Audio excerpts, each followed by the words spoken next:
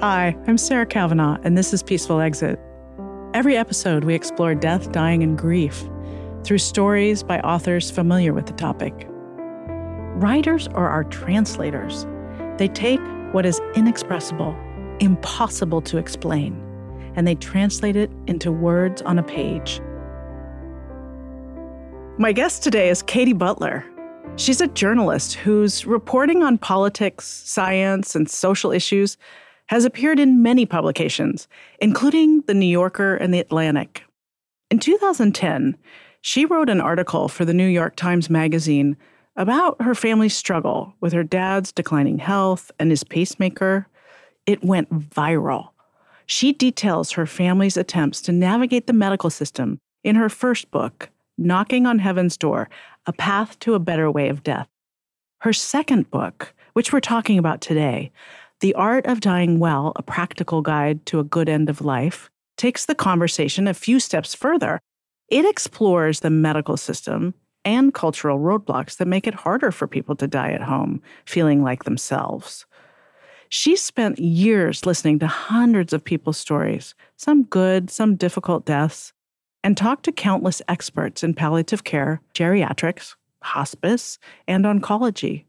I love her book because it is both practical, a guide packed to the brim with specific, tangible advice, and it's also a deeper reflection on life and meaning and identity, and it asks readers to reflect on what matters most to each one of us. Welcome to Peaceful Exit. I absolutely loved your book. I love the research you did and how it is presented so clearly. I bookmarked many, many pages. And I understand your father's death experience started you on this path. My parents were very healthy, smart people, and they had signed things like boilerplate advance directives. They were born in South Africa. They weren't as afraid of death and dying and decline as I think Americans are generally. But then my father had a major stroke at the age of 79. I immediately flew home and became very involved with them, which was actually a wonderful part of my life in getting to express my love for them and kind of know what was coming, because people usually don't live more than 7 years or so after a major stroke. But then 2 years into this experience, my dad got a pacemaker, and it was a very haphazard decision. He needed a hernia surgery. He couldn't get a clearance from a cardiologist unless he had a pacemaker, even though he had no health problems associated with his fairly slow heartbeat. And even at the time, I had an intuition that we needed to talk about this, but we didn't. It was a very rushed decision. And I want to make clear, I'm not like anti-pacemaker or anti any form of medical technology when it's appropriately used. But my father then descended into a very serious and miserable decline, going nearly blind, having vascular dementia, becoming, toward the end, actually agitated and angry, and also a devastating caregiving experience for my mother. 7 years into this, my mother asked me to help her get the pacemaker turned off. She was his medical advocate, and it was clear to her that he was now in a life stage where he was simply suffering, and that these advanced medical technologies were just prolonging his suffering and prolonging his dying rather than creating positive in his life. And that essentially led me on this journey. I didn't know how people who were as well educated and thoughtful about all this could have gotten into such a bind. It actually became impossible for us at that point to get someone to agree to turn off the pacemaker, even though it's a harmless, non-invasive process, and that at least legally and ethically, everybody has a right to say, I want to stop these medical interventions. And I want to make clear, like for us, it was a pacemaker, which is a fairly subtle, small technology. And for a lot of other people, there are kind of bigger things that are in our consciousness, like a feeding tube with someone who's severely demented and miserable, getting into an ICU when you're in your 90s and your chance of getting out and actually surviving with any quality of life or low to nil. Mm. We've got this panoply of double-edged swords, which can be remarkable when used in the right circumstances and can be really devastating in their prolonging of the end of life in ways that are destructive for people. Yeah. I so appreciate you talking about this. Very recently, my mother-in-law was in the hospital, and she has a complicated medical history, and they wanted to put in a pacemaker.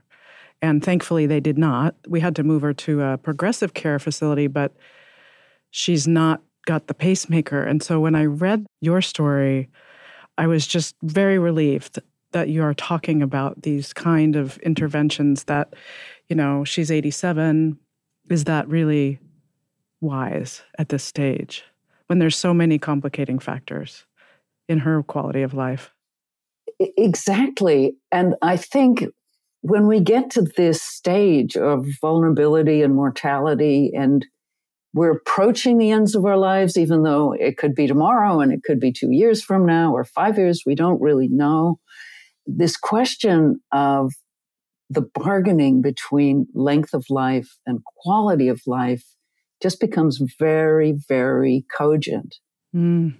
I think somehow we've gotten to this place where baked into the medical system and the assumptions of the medical system is that everybody wants to live as long as possible. Everybody's afraid of death. Nobody wants to talk about death. And I think as a result, a lot of times, if you're not thoughtful about this and actually talk to the people you love, you end up accidentally on a default trajectory, which means more and more interventions, whether or not they're benefiting you, and a prolonged process of almost dying over and over again, and being pulled back to the brink. That's right. That's right. And tied into our culture of staying young forever. Yeah. Staying young, dyeing our hair, getting Botox. Yeah. It's almost like we've set it up that it's some kind of a failure to age. Mm. That if you age, you failed in some way. And long ago, I lived at Plum Village in southern France, which is a Buddhist community. And every morning we would repeat with the nuns and the monks, I am of the nature to grow old. There's nothing I can do to prevent growing old. I'm of the nature to get sick. There's nothing I can do to prevent getting sick. I am of the nature to die. There's nothing I can do to prevent my death. And ultimately, everything and everyone I love will be separated from me. And what I loved about it, well, there's just this acknowledgement of transience. That's right. Which is part of the entire structure of the universe. Growth, plateaus, decay, decline, and dissolving back into the universe, whatever that means. I think it also normalized it. I mean, I think it drew my attention to how important it is to actually enjoy every day and have meaning and joy and comfort as much as I can in every day, and to appreciate the beauty of the world that we have. But also it just normalizes, like, you're not failing if you die or if you get sick. It's not because you didn't try hard enough to beat it or you didn't go into mind over matter. I think this American individualism and desire to strive and achieve can be very, very useful at some stages of life. But that once you hit 50 and above, you need some balance there too with acceptance of change. Yeah. Can we talk for a second about the title? What is the art of dying to you? We know the science. We can research the science. We know what the body does when it breaks down, and we know all of the facts of it. But what's the art to you? I call it an art. I think because this is something you can influence, but you cannot control. You can have a better or worse death for yourself or for somebody you love. even though you're working with a limited set of materials, you can't control everything. But if you think about it and contemplate it ahead of time and actually visualize and imagine how you would like things to go, you have a better chance of getting yourself on a path where these things might be manifested. And I think for me, this is not a selfish act. This is something you do as part of your emotional legacy, because the better prepared you are, the less likely you are to leave people you love in states of uncertainty, in states of looking back and saying, was that what mom or dad really wanted? Did I jump the gun here? Should I have allowed one more set of antibiotics? Whatever. So arts are making something beautiful out of limited materials. Mm. And to go back to this thing about the emotional legacy, periodically people get asked, what do they want toward the end of life? And 3 of the things that the majority of people say regard their family members. I don't want my family to be financially burdened by my end of life. I don't want my family to have to make difficult medical decisions. I don't want my family burdened emotionally. And these things are much more important to about 3/4 of people than living as long as possible. About 1/4 of people say their number one priority is living as long as possible, no matter what. And for those people, they are probably not candidates for reading my book.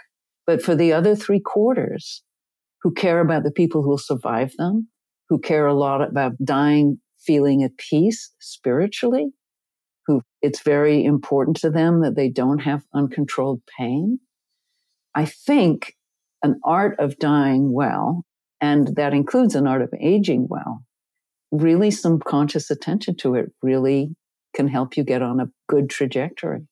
I really so appreciate the structure of your book and the way that you have sections like, if you feel this way, then this is a part for you. And I love preparing for a good life, the simplifying later in life, the coping in the house of cards, the being supportive and active dying.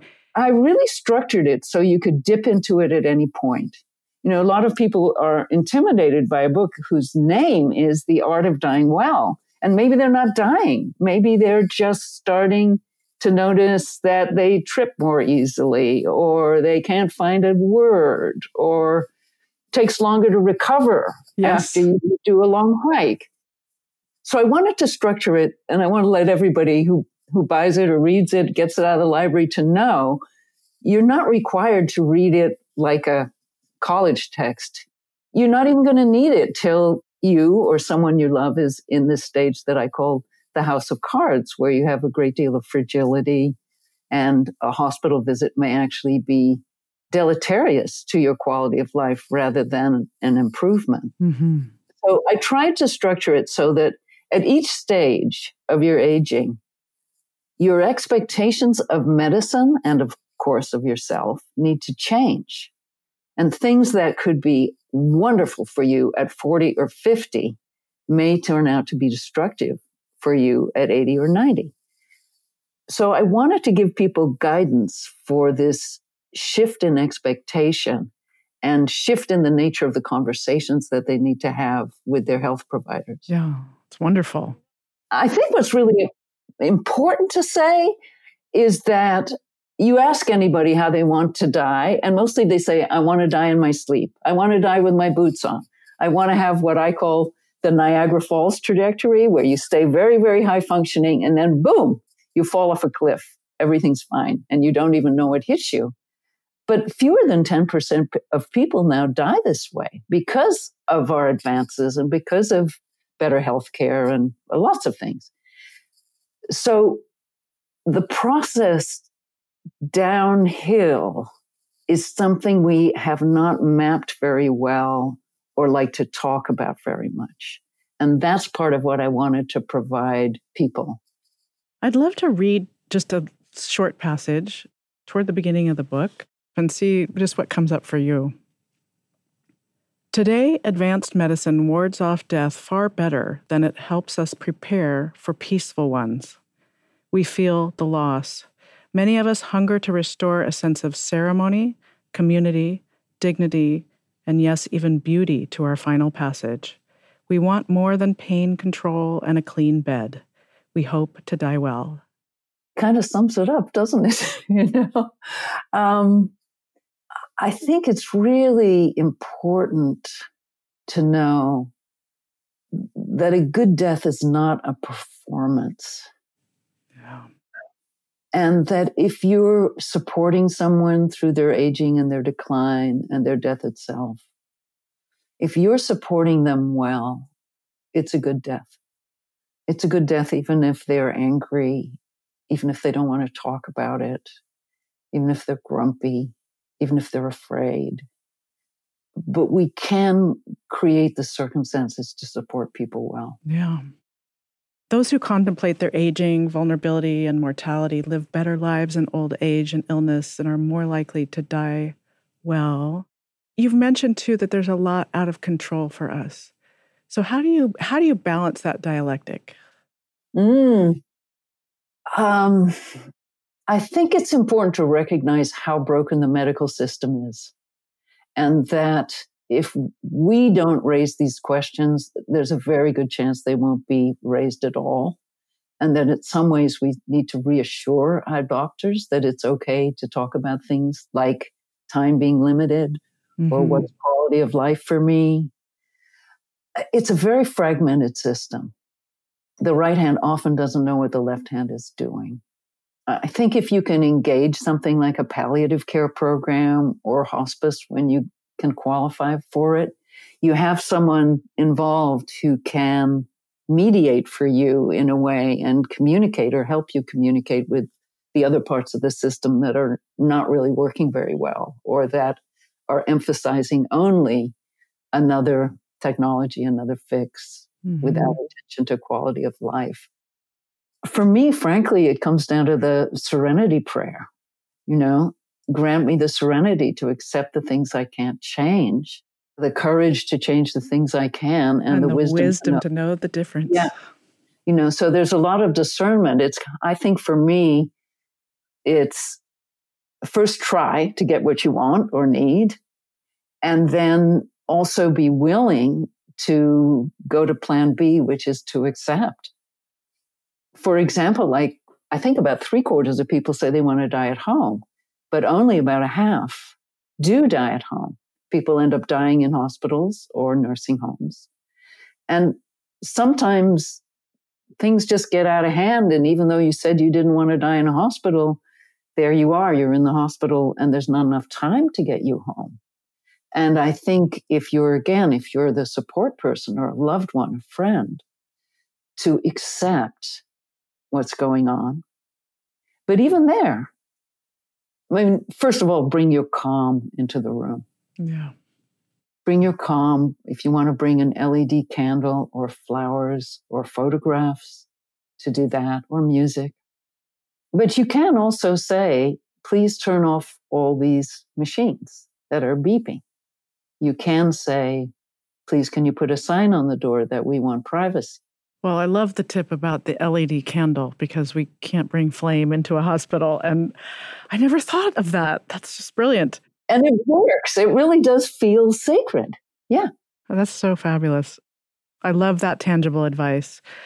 As you can see, I've marked many pages, but was there anything in your research that really stuck out to you that was very surprising or funny or remarkable to you?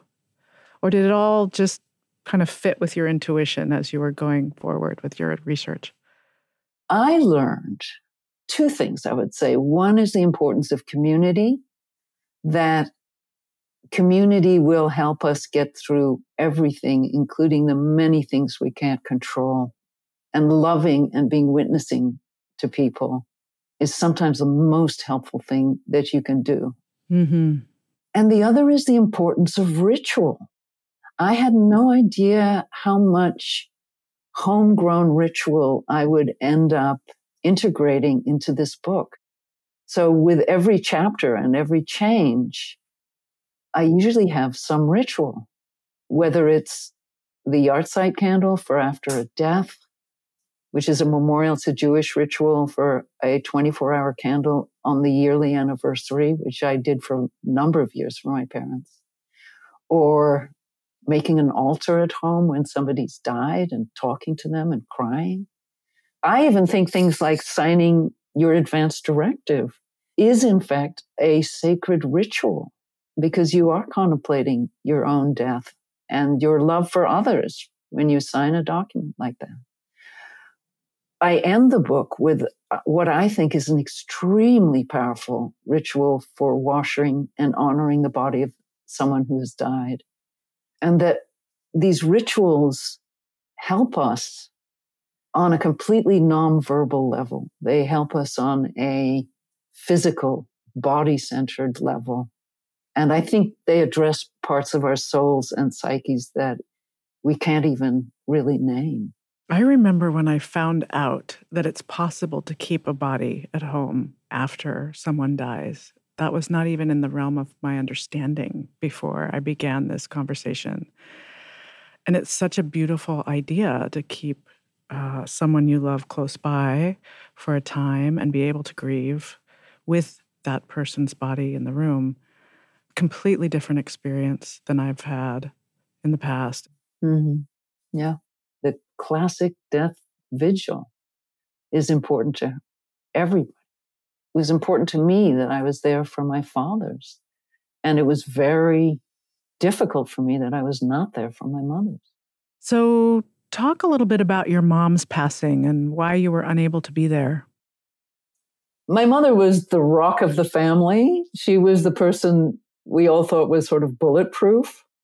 She did an amazing job taking care of my dad for 7 years. I don't know how she did it, frankly. After he died, which is something that often happens, our attention turned more toward her. And it turned out she had a leaky heart valve, and she also had some other heart problems. But by this point, she was 84, and she had already survived breast cancer and had radical mastectomies. So she also had some issues with her chest anyway. I flew east to see her. I wanted to see if she could get a heart valve surgery, not where they zip you all the way up and down your chest, but there's a new technique where they can actually float the valve down a vein. And we went to Boston Brigham and Women's Hospital, had a great surgeon there.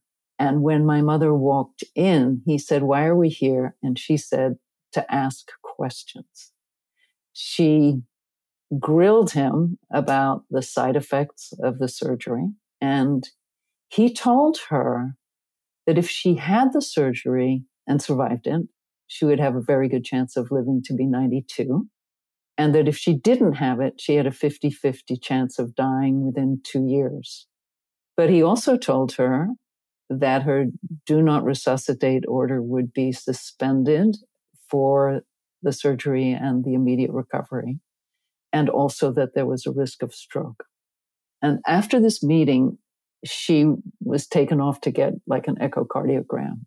And when she came back, she looked at me and she was putting on this black coat. I still remember it vividly. And she said, "I will not do it." And she spent, I think she survived another 8 months or so. And she spent that getting ready for death. Mm-hmm. She cleaned out files. She threw things away. She said, "I'm not going to leave a mess for my kids." The landscaper came to like clean out some area in the house. And he said something about the spring. And she said, "It's going to come, but I am not going to be here to see it." She was extraordinary. And there's a thing in hospice about these sort of emotional tests of the end of life of thank you, I love you, please forgive me, I forgive you, and goodbye. And I never had heard that phrase at that time, but she intuitively did things like she called me to say, "Oh, Katy, I found the little booklet you created for me for my 80th birthday, and I was so unappreciative." So she did her I'm sorries. And it was really quite beautiful. I called her the night before she died and said, I wish I had learned more from you, because she was a very elegant, accomplished woman as a housekeeper, and she knew how to create beauty. And she said, but Katy, you are yourself. Again, that was very important for me to hear before she died. So what actually happened was she had probably a heart attack. She went into the hospital briefly. The cardiac team came out with a plan that had nothing to do with her wishes or ours, which was that she should now, after she'd already had a heart attack, now she should have this open heart surgery and the valve replacement. And I just blew up and said, look, she turned all those things down when she was a lot healthier. You really think this is a good idea now? And we had a conversation where I said, I think we're grasping at straws. And she said, it's hard to give up hope. And then half an hour later, she called me back and she said, I want you to give my sewing machine to a woman who really sews. It's a Bernina. It's got no plastic parts. It's really a good machine. So that is like my mother all the way. You know, she was able to take things in and then respond and shift. It's just extraordinary. I had a contentious, and she had a very contentious relationship with one of my brothers. Both of my brothers went out there shortly before she died, within the last 2 weeks. But this other brother said to me, don't come. I need this time alone with her. And I will regret to my dying day that I listened and didn't just jump on a plane, because often you just have to not listen and jump on the plane. So I was not there when she actually died, but my brother did describe it to me, which is she was put on hospice after she refused all these heart interventions, came home on oxygen, had a good 3 weeks or so, definitely weakening. And then she had some other kind of crisis, and we don't really know what it was, but she was taken back to the hospital, to the inpatient hospice unit. She had a beautiful pair of earrings that she wore pretty much nonstop, same earrings. And she got there. I think she said she wanted to stop eating and drinking, and she did not want to go home. And then she said, I want to take off my earrings. And they said, you don't have to take off your earrings. This is a hospice unit. You can wear whatever you want. And she said, I want to get rid of all the garbage, which is, I think it was her way of saying, naked we come into this world, and naked we will return. And then she sent my brother off to call my other brother and me in California. And while he was away, in the 20 minutes that he was away, she died. I think she just died with a certain magnificence. I think she was very lucky because she had all her marbles. She hadn't lost a thing. So she was able to face her fears and her hopes and to have tremendous command. I mean, I don't think we're all going to die that way, but I am very happy for her that she died that way. So many things are coming up for me as you're telling this incredible story. One of which is just show up, like following your instincts and getting on a plane. How important that is for the people we love. Yeah. When you mentioned the Bernina, I laughed because I got my mother's Bernina and I don't sew. So being able to identify where you want your possessions to go also is such a gift that she was so honest about that. What was grief like for you? And was it different for your father and your mother? Very, very different. With my father, I got a golden honeymoon. After he had the stroke, you know, he was a college professor. He was fairly intimidating and in some ways emotionally hidden. But we had a very close relationship when I was little until I was about 8. After he had the stroke, we started sharing letters because his speech therapist wanted him to write letters. And I wrote him a lot of letters about Do you remember when you taught me to swim? Do you remember this? Do you remember that?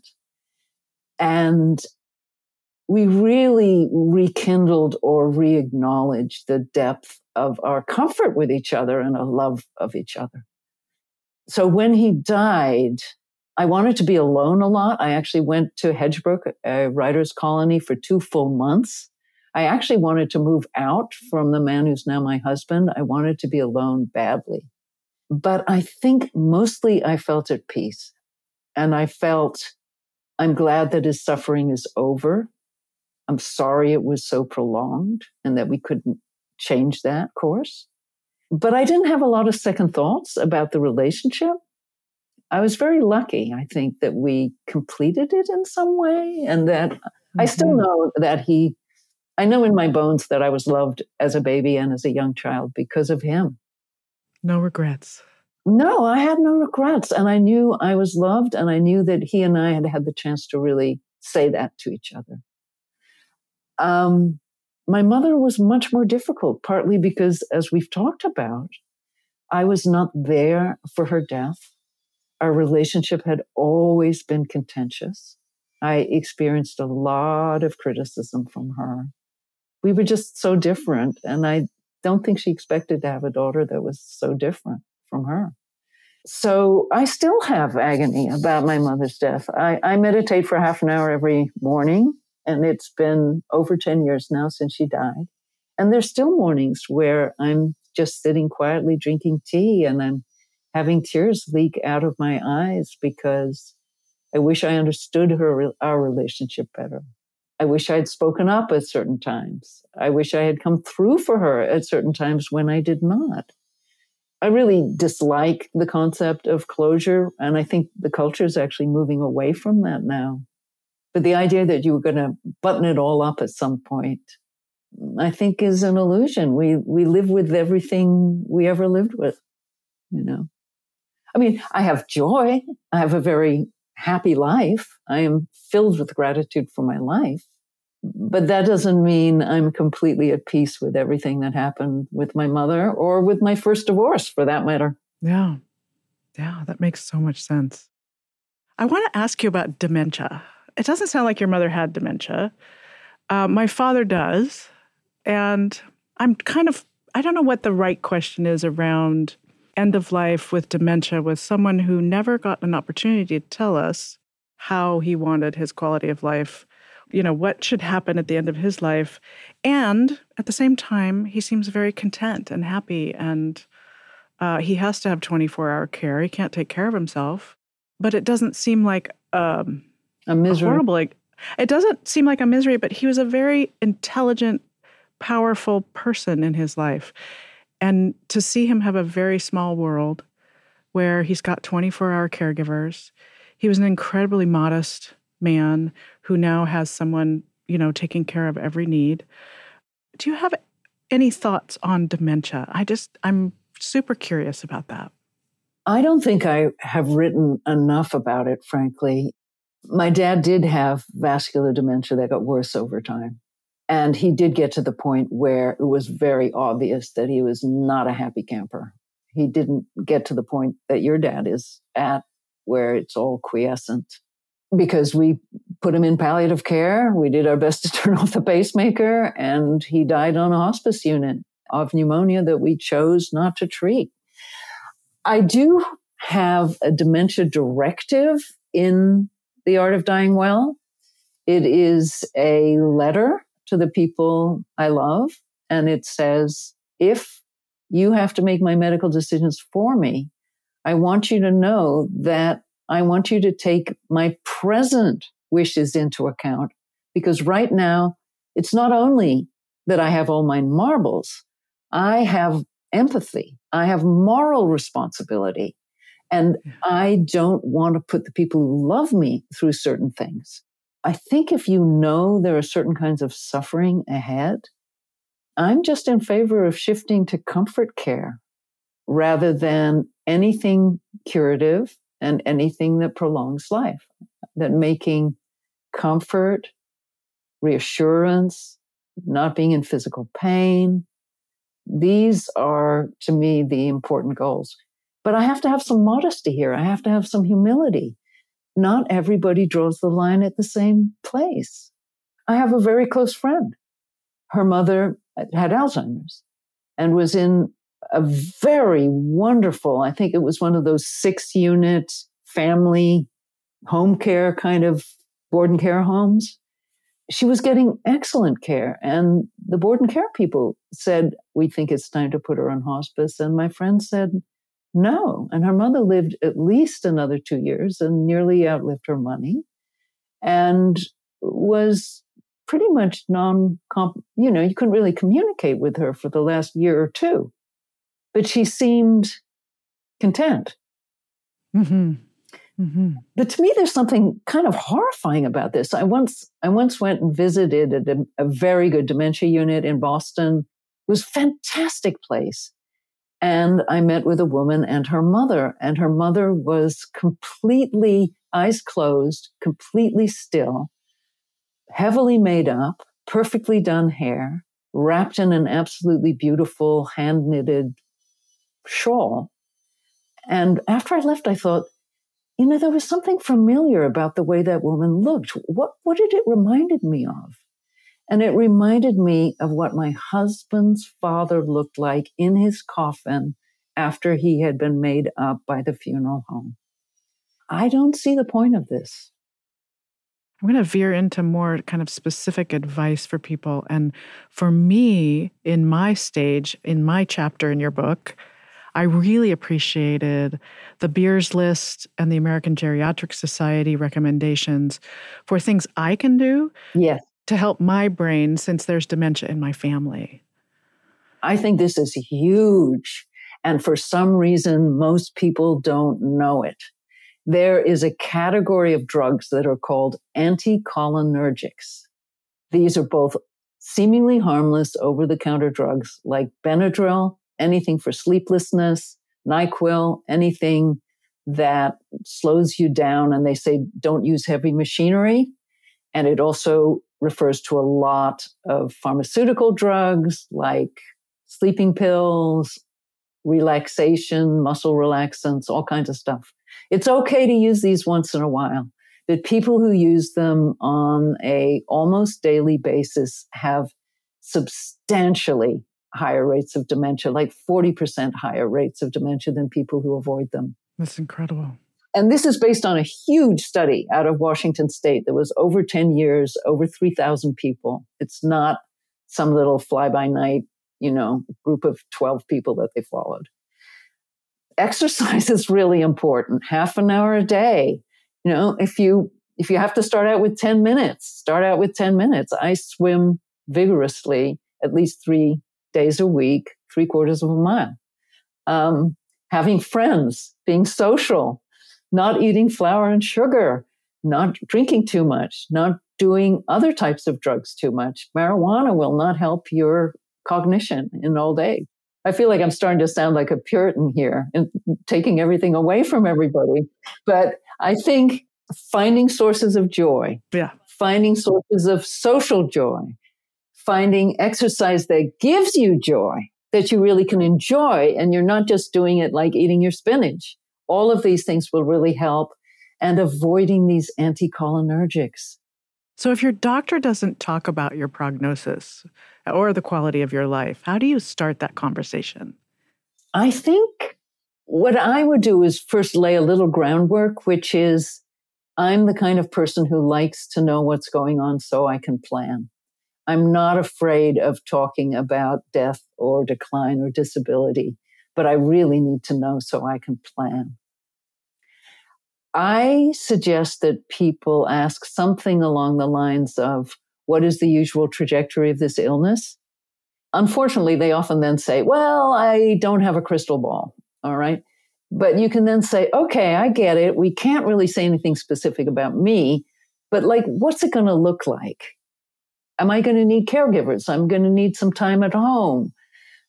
And a doctor at Kaiser Permanente said that what helped him a lot was drawing a little tiny, just a little pen and paper sketch of what the trajectory looks like. And when my father was declining, someone at the Alzheimer's Association did this for us, and it was so helpful. There's the Niagara Falls trajectory, where you maintain a high quality of life and then you fall off the edge. And of course, people who access medical aid in dying, where they get physician assistance or they get a prescription and they do time their own deaths, they can get a little bit more of that trajectory. And then there's kind of a stair step down, which is what my dad experienced, where you have a stroke and then you drop down and then you're at a plateau for quite a while. And then maybe you have another mini stroke or two, but you don't really get hospitalized. There's another step down. So these stair steps down, it's very helpful because it makes you realize you're not going to bounce back the way you used to. When you're in your 20s, 30s, 40s, you could have a major health crisis, get out of the hospital, you bounce back. You get back to the level of your original functioning, or sometimes even better. But as you age, you're more likely to have these steps and plateaus. And it's very useful to know what the decline is likely to look like. So I really appreciate you write about clinical trials in your book. And it's very personal to me because my mother ended up in a phase 1 trial at the end of her cancer journey, very end of her life. And she was taken away to another state, and I couldn't travel at the time. So it's pretty heartbreaking. And your advice in this book, you're just so wise to think through what the clinical trial asks of you. Energy is your most precious commodity. And I wonder if you talk a little bit about your research around phase 1 trials. Yeah, so a phase 1 clinical trial is actually just testing for safety. People that, in my experience, the people I have seen, attach very unreasonable hopes to entering clinical trials. This is a real 1 in a million lottery. If you're testing in a phase 1 trial, you are only testing whether or not this is going to harm a human being. All right? And there are people in the medical system who feel that it is unethical to suggest that the person involved in the clinical trial as a subject is likely to get any clinical benefit or extension of life out of this process. And this is not really that clear to people. And so my personal advice is that if you have a meaningful interest in contributing to medical knowledge or the development of new drugs, you might want to be in a clinical trial.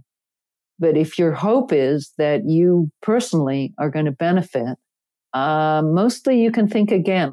And even those drugs that do create some extension of life often do it at the expense of extreme damage to remaining quality of life. My personal hunch, and again, I'm not a doctor, this is just my opinion, is that if you have a cancer, if it were me, if I had a cancer, I would probably go through treatment the first time, unless it was already stage 4.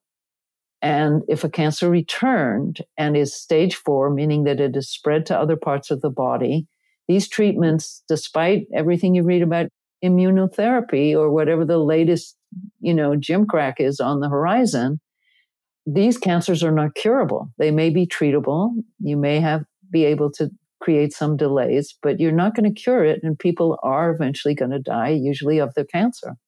And so if I had a stage 4 cancer, that would be the stage for me to veer sharp left into palliative care and hospice and not damage the remaining quality of life, not put off these important conversations with friends and family, because you may run out of time and quality of life. And didn't you find out about 70% of us don't have our forms and paperwork? I think they're daunting. I think part of the problem is it really is a spiritual exercise, but it's framed as very legalistic and nuts and bolts. And the result is I don't think that people have sufficient support emotionally or spiritually for the depth of what they're actually contemplating. Doug von Kost, that friend of mine who's in the book, he got together with a whole group of friends and they all did it together. So that's something I really recommend. I'm in California. California has an excellent form called Prepare for Your Care that's simple and straightforward, and I think pretty easy to go through. Mm-hmm. It probably has, they do have versions for other states as well. And then I really like 5 Wishes, which you can get online for, I think, $5. It's comes out of a Catholic tradition. You may want to cross out some things, but what I love about it is that it has things like, do you want someone massaging your hands with oil? Not only do you want to be at home if you can, are there certain people you don't want around your deathbed? In addition to the 5 Wishes, things like that, and echo that it's a spiritual exercise, we started a 10-week online program at Peaceful Exit for small cohorts, up to 20 people. And we actually work through these sort of considerations around death. And in fact, my co-host and I, with your book, we're like, if we were to write a book, this is the book we would have loved to write. So I just want to thank you for that. And the course is just an incredible conversation because people don't realize that they weren't having it. Yeah. We don't even realize we're not even having this conversation and how important it is on many, many levels. So my last question to all of my guests is, what does a peaceful exit mean to you? A peaceful exit to me means being as much at peace as possible with the people who love me. Yeah. I have an estranged brother, and I hope that before the two of us die, we have some kind of reconciliation. But I have to also accept we may not, right? I would rather die at home, all things being equal, but I'm also understand realistically that I could be in assisted living, or I could be in a nursing home or a inpatient hospice unit. I also wanted to just go well for the people who love me. And if it becomes too much to have me at home, I'm okay with going somewhere else. But I would like it made mine, photographs, flowers, LED candles, people I love around me. I hope. I mean, I can tell you what I hope it doesn't happen. I hope there's nobody in a bed next to me with the TV on. I hope I'm not in a situation with any machines beeping. And I hope that the people who love me do everything in their power to get that kind of burden removed. Yeah. It has been such a distinct pleasure to talk to you, and I adore your book, and I think it's going to help so many people. And I'm going to buy a case of them and start giving them to my friends. Thank you. Thank you very much. Thank you for listening to Peaceful Exit. I'm your host, Sarah Kavanaugh. You can learn more about this podcast at peacefulexit.net. And you can find me on LinkedIn, Facebook, and Instagram at A Peaceful Exit. If you enjoyed this episode, please let us know. You can rate and review this show on Spotify and Apple Podcasts. This episode was produced by the amazing team at Large Media. You can find them at larjmedia.com. The Peaceful Exit team includes my producer, Katie Klein, and editor, Corrine Kiltow. Our sound engineer is Sean Simmons. Tina Knoll is our senior producer, and Sid Gladue provides additional production and social media support. Special thanks to Ricardo Russell for the original music throughout this podcast. As always, thanks for listening. I'm Sarah Kavanaugh, and this is Peaceful Exit.